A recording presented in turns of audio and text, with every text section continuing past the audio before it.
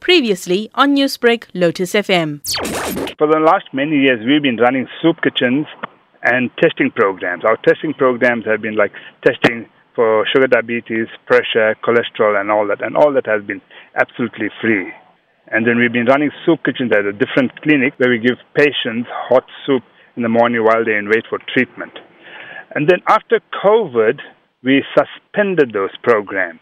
And then we went on to another program of food hampers, where we found there's a dire need for these hampers because of the unemployment that increased in the different communities.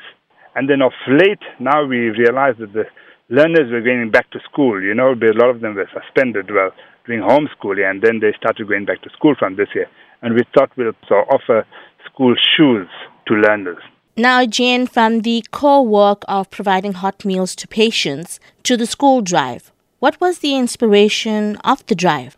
Well, we had a meeting with the executive members, and we thought of a few different things, complete school uniforms. But the uniforms was a bit challenging because, different schools have different types of uniforms.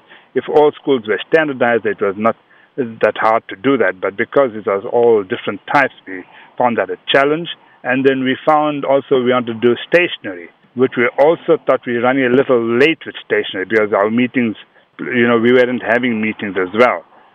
So we thought, the best thing was let's do school shoes. And that's how we came about with school shoes. And if a school or an individual would like to apply to be a beneficiary of the drive, how can they do so? Okay, so they can apply through the school, and the schools will give us the details. There's a few details that we require from the schools: the name and surname of the learners, the ID numbers of the learners, the school size, and the gender. For them to send us the list, either email or fax it to our offices, and we'll arrange with the schools to come and collect from our offices.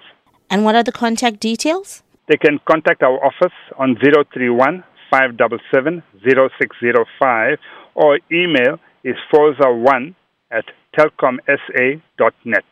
Newsbreak, Lotus FM, powered by SABC News.